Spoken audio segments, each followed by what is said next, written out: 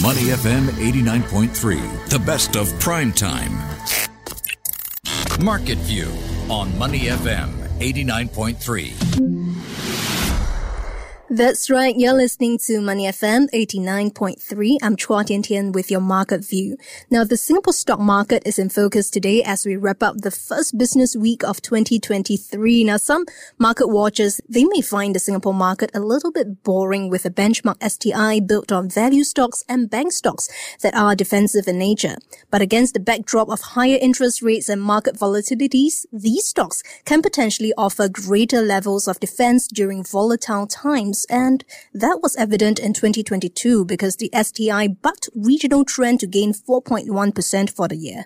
So how should we go about investing in the Singapore stock market and which companies should we be looking out for? Well, for more, let's speak to Terence Wong, CEO of Azure Capital. Hi, Terence, are you there? Hey, Tian Tian. Thank you very much for making the time for us. Well, Terence, to get us started, the Singapore Straits Times Index, ended 2022 about 4.1% higher, one of the biggest gainers of the year, especially if you compare against the S&P 500, the Hang Seng, or the MSCI All Country World Index. What are the drivers behind that strong performance, and to what extent is this due to the limited exposure to tech? Limited exposure to tech, I would say, is almost the full extent. Wow. The reason why we totally underperformed in 2020 is exactly now the reason why we outperformed in 2022. So if you look at the index, I think we've spoken a few times regarding the constituents of it. And I think it's very, very telling. If you were to compare the STI, which is barren of tech, versus the MSCI Singapore. Yeah. And MSCI Singapore, it has the likes of Sea and Grab, and that one was down more than 10%. So there's actually a very, very stark contrast between the two. So if you look closely at the STI, the index constituents, obviously the banks have it's one of the heavyweights. So the three local banks did well, rode on the back of rising NIMs in the current rising interest rate environment. And that actually very much supported the share prices. And that sort of negated the drop in the likes of the REITs as well as property guys. And talking about the banks, you mentioned banks earlier being the heavyweight, in fact, comprise about 44% of the STI.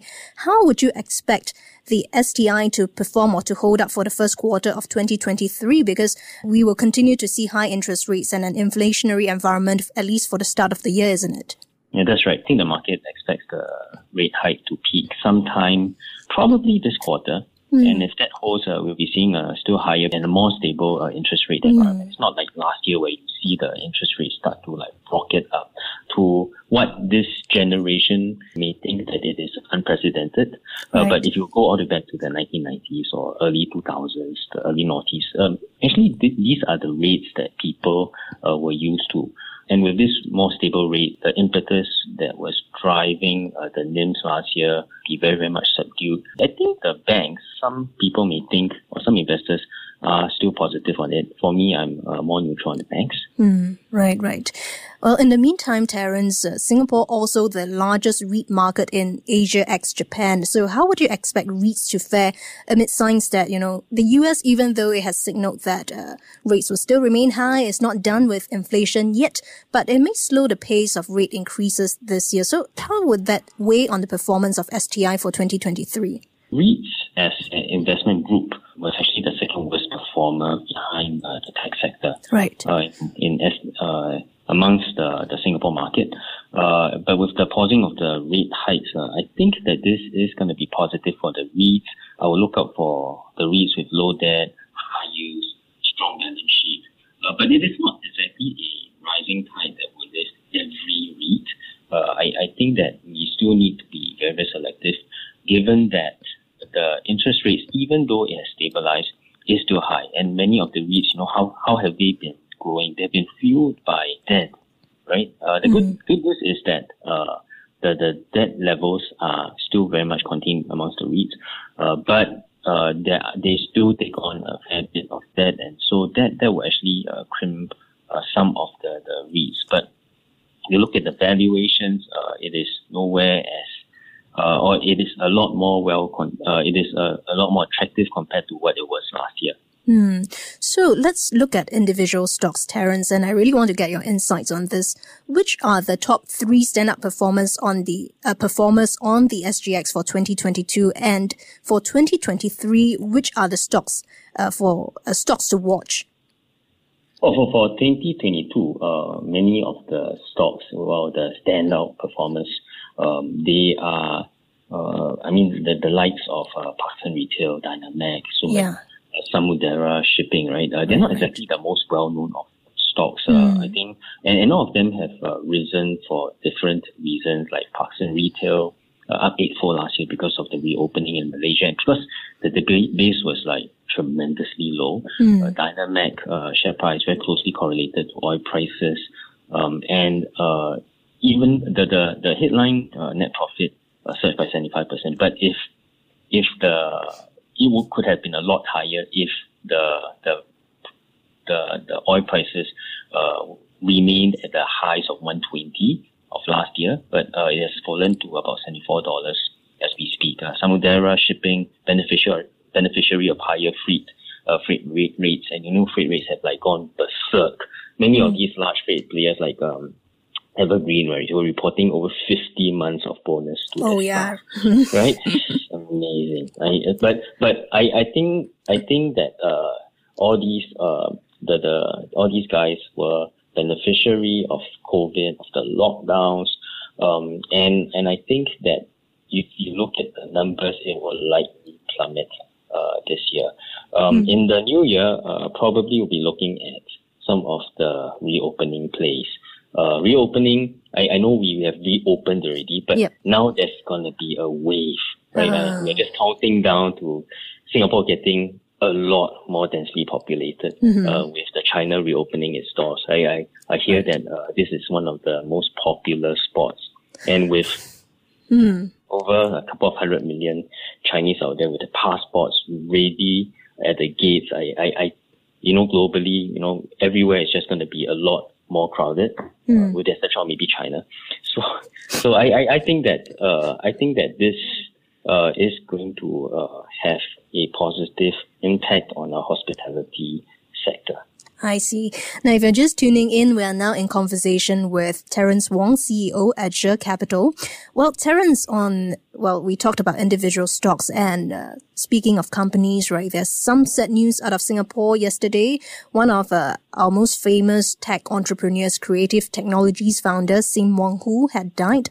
And shares, in fact, at one point was up 40% on the SGX and closed 24.5% higher yesterday. Any reason as to why this might be the case? Because some were speculating that it could be because Mr. Sim's stake may be put up for sale. Well, indeed, sad news. I mean, many years ago, I think that, he has really made an impact on the technology sector. He's been a great inspiration to many of the current entrepreneurs, right? But in terms of the stocks, he does hold a sizable stake, and given that I feel that, in recent years, there's not been many new products, as well as, the company is rather sleepy. There's like no development, no impetus, or no excitement with the stock price. So right now, with the demise, and there are talks that, this stake will go to somebody that could possibly rejuvenate the company. And all this, I think the markets actually took it positively. I see. Well, away from Creative Technologies, Terence, Hong Kong-listed Comba Telecom Systems have completed a secondary listing on the SGX midweek. It's the first company to list on the main board this year, and shares closed at 25.5 Singapore cents, some 202,000 shares changed hands on the first day of trading. What are your thoughts on its first day performance? Well, for Comba, I think it made a relatively steady debut. When you consider that no new funds were raised, so punters were really non-existent.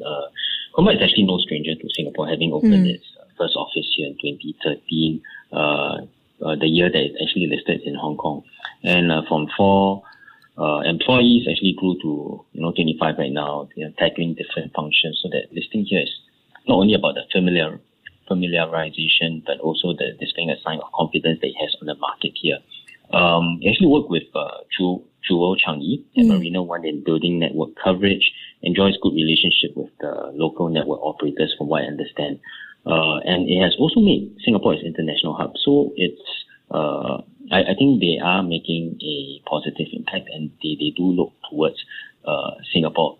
And importantly, I think that, SGX have talked about wooing companies here for secondary listing. And with the likes of Comba, I think it sort of like solidifies its case. SGX has worked hard, evidently. They have attracted more secondary listings over the years, and I think that this is currently the 29th. So, Comba's listing also comes at a time where SGX officials, they're marketing the local boss as a destination for secondary listings. So, to what extent do you think we can see more of such listings this year? I'm quite sure they're making, they're actually like going all out when it comes to that, whether secondary listings, and I'm sure that they would like some primary listings, some IPOs over here. And I think over the last few months, the past year, 2 years, there's been too much talks about privatizations, companies being taken out.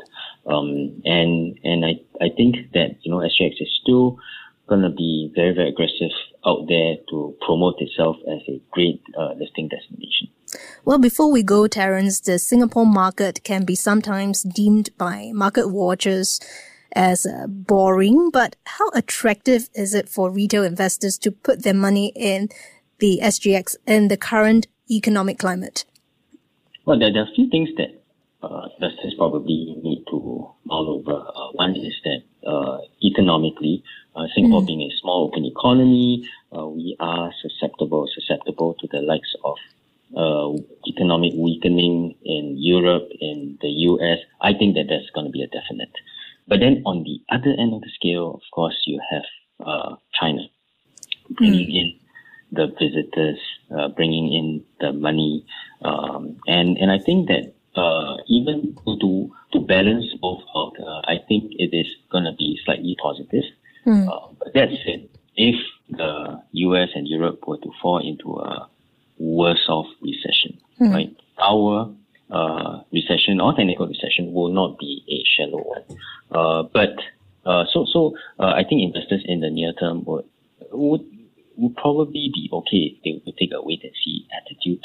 But towards if you're looking from now to year end, I think there are many opportunities. In fact, if you were to look at the valuation of the STI, currently it is trading south of 12 times, right? Which is attractive. The it's trading at -2 times standard deviation, and the dividend yield. Because you've been talking so much about it being a value playground, dividend yield at north of 4%, that again is attractive. So if the markets were to come off because of external events, I think that it presents opportunity for us to actually accumulate on the Singapore market. But attractiveness aside, one very quick question that I think I really want to ask before we let you go, Terence, is that do you think it will be exciting or boring to trade in the Singapore stock market for 2023? Boring or exciting? I think if you can spot the right winners, right, sometimes it can just run. But of course, that's the big question, isn't it? But of course, if you're talking about, just looking at the markets, general markets versus that of the US, Hong Kong, to be fair, we don't have companies that will bounce up significantly, or as many companies that have the capacity and the capability to make that kind of bounce, right? But sometimes boring is good.